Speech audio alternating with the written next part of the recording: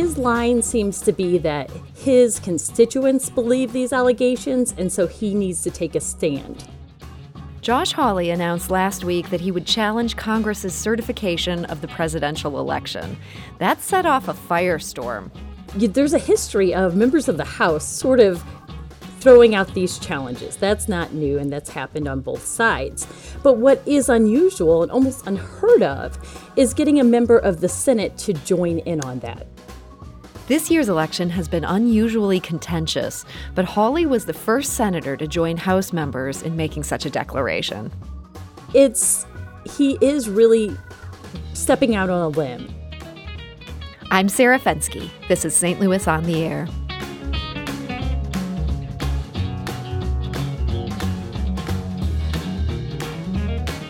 Joining us today to talk about what Senator Hawley is up to and what it means for our democracy is Anita Manion.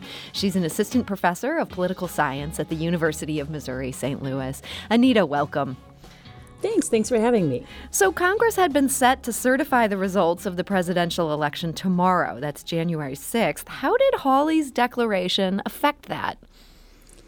Well, his declaration in the end won't change the fact that the electoral votes will be certified and President-elect Joe Biden will be inaugurated on January 20th. You're certain of that? This is not going to block it.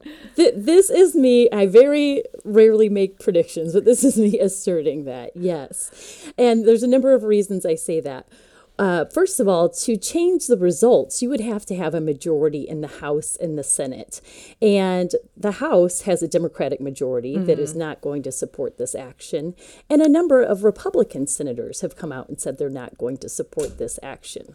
But maybe I should step back and say what this action is. So Senator Hawley has said that he's going to challenge the certification of the Electoral College vote, which is usually this rote process that we never talk about, right? Yeah. I mean, I don't remember ever paying attention to this step. Nobody does, because usually by this point, we've already had sort of a consensus about who's president. The person who lost the election has conceded. We are in the transition process, but that's different this year. And to have this sort of challenge and to have debate about it, you have to have a member of the House and a member of the Senate say in writing that they are challenging those electors. And in the past, it's actually been fairly common for members of the House to voice some objections, but it is rare and almost unheard of to get a member of the Senate to join into that. So by Hawley opening up this door in the Senate to say, yes, I'm joining in what the House is doing, what does that mean for this process? Will it remain a pretty rote process, or is he going to be able to make his case? It will give him and others 5 minutes each. So for each state they object to, there'll be a 2-hour debate, one for the House and one for the Senate, in which members of Congress will have 5 minutes to assert their position. So it might not be the most cohesive debate or sort of hearing, but it will give folks an opportunity to state their case for 5 minutes for each state that they challenge. What it will also do is probably drag this process that will start tomorrow afternoon on for a very long evening for members of Congress. And so is it only the challengers who are out there making their case? Is there going to be some sort of rebuttal to what they're throwing out there?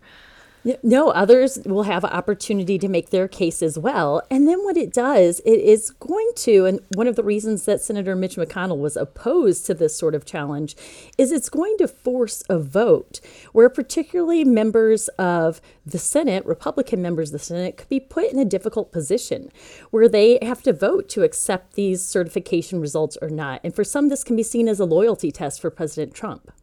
So this is something that the majority leader desperately wanted to avoid. This is Mitch McConnell. Why do you think Hawley decided to buck him and go ahead with this challenge, opening this door to this whole rigmarole? Hawley has shown himself in his very short tenure as a senator to be one who has been successful at making a name for himself on the national stage. This contributes to that. He's being covered by every major news outlet across the nation. It also gives him an opportunity to align himself with President Trump, which he has consistently done, even when that's in opposition to the party line. For example, those $2,000 stimulus checks that both Hawley and Trump supported, but the majority of Republicans did not support. So does Mitch McConnell now have the ability to get back at Hawley? Obviously, Hawley has, he's done something here McConnell didn't want him to do. Could he face repercussions for this within his own party? It's possible, but I think more so Hawley is seemingly positioning himself for a 2024 presidential run, or at the very least falling into maybe a vice presidential slot. And so while party leaders could go against that, they might be hesitant if he has the blessing of Donald Trump, because although President Trump will be out of office on January 21st, he's not going to lose his voice and his influence over a big segment of the Republican Party. As long as he has his Twitter handle, and as he calls it, Trump media, he will be able to continue to influence voters and thus the party. So Hawley may be untouchable to a certain faction of Republicans by virtue of this move. I think that's right. And I think that he's really tied himself less to sort of a traditional conservative orthodoxy and more to that Trumpian populist orthodoxy. And so I think that he's going to continue to use that to differentiate himself from other Republicans. So let's talk a little bit about the substance of what Hawley is up to. And I guess the first question is there any substance? Has he made any sort of case that, I guess he's challenging one state. Is that correct, Pennsylvania? Well, I think they plan on challenging several states, but Hawley is sort of zeroed in on Pennsylvania. But I think that there's several, Michigan, Pennsylvania, several states we'll see when they ultimately take this vote tomorrow. But I think several of the swing states they will challenge.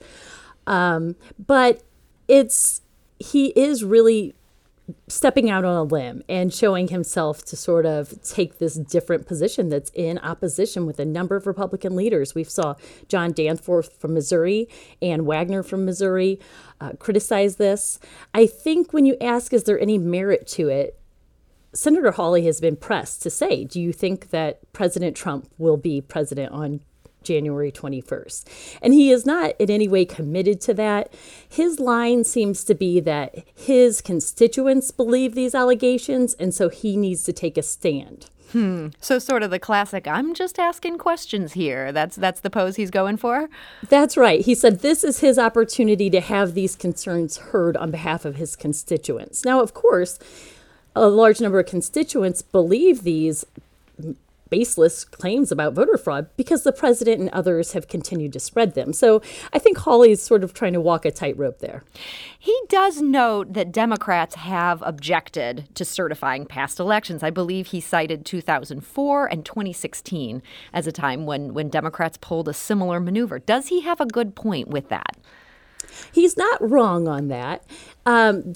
There's a history of members of the House sort of throwing out these challenges. That's not new, and that's happened on both sides. But what is unusual and almost unheard of is getting a member of the Senate to join in on that. Because without a member of the Senate chiming in, then you don't have this actual pause and debate and challenge like we're going to see tomorrow. And so in 2004 was the rare exception to that when you had Senator Barbara Boxer, who's a Democrat, go ahead and join members of the House in a challenge. They challenged just Ohio, but I would say, so Senator Hawley is correct in that.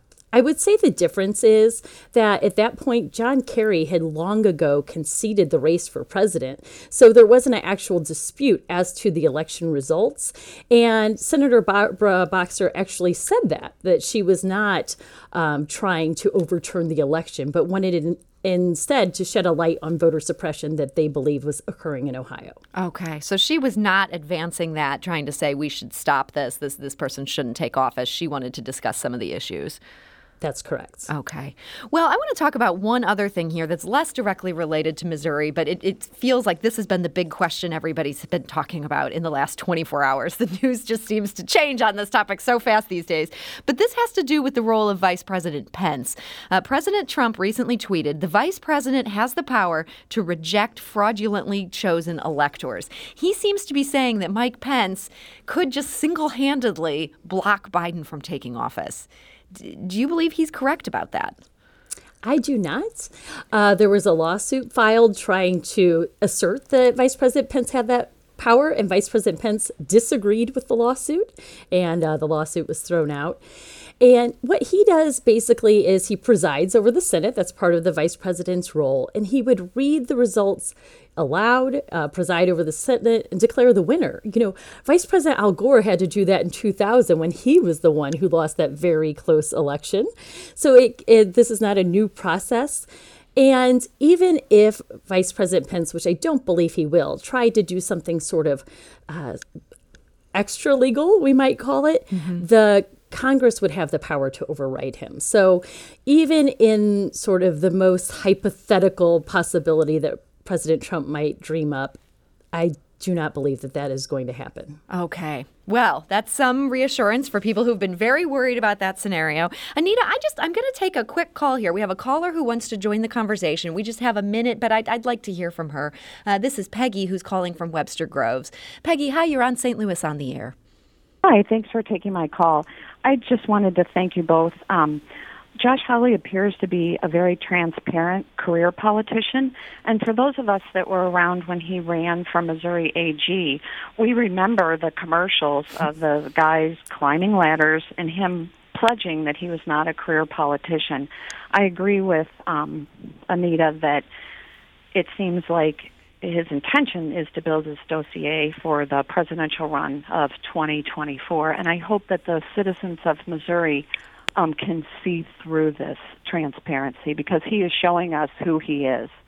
Well, Peggy, thank you so much for sharing that perspective. It's interesting to hear how this is playing with the voters. Anita, do you see a way that this could hurt him, that ordinary Missourians who did support President Trump very strongly might not like this tactic?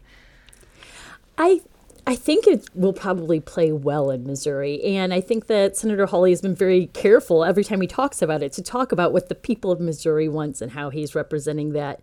I agree that it seems pretty clear to me that he's trying to propel himself onto the national stage for a possible 2024 run. And I think one piece of evidence is how he's already springboarded this into a fundraising initiative. If you Google Josh Hawley, the first thing that's going to come up is a fundraising initiative that is tied to this challenge. Wow.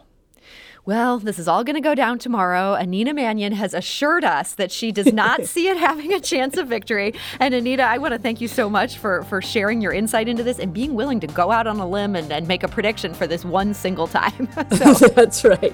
So don't expect it again. That's the last prediction you will hear from Anita Manion. Thank you, Anita. Thanks so much. And Anita, again, is an assistant political science professor at the University of Missouri, St. Louis.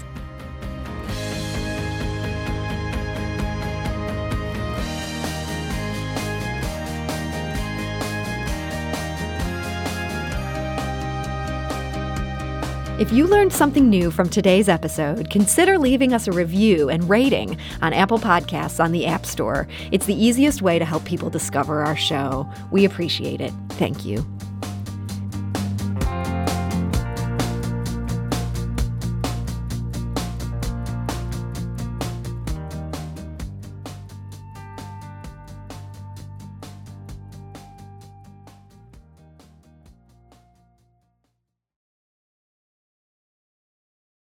Support comes from Missouri Forest Products Association, committed to sustainable and sound conservation of the state's forests, which support more than 41,000 Missouri jobs, resulting in a $10 billion industry. ChooseWood.com.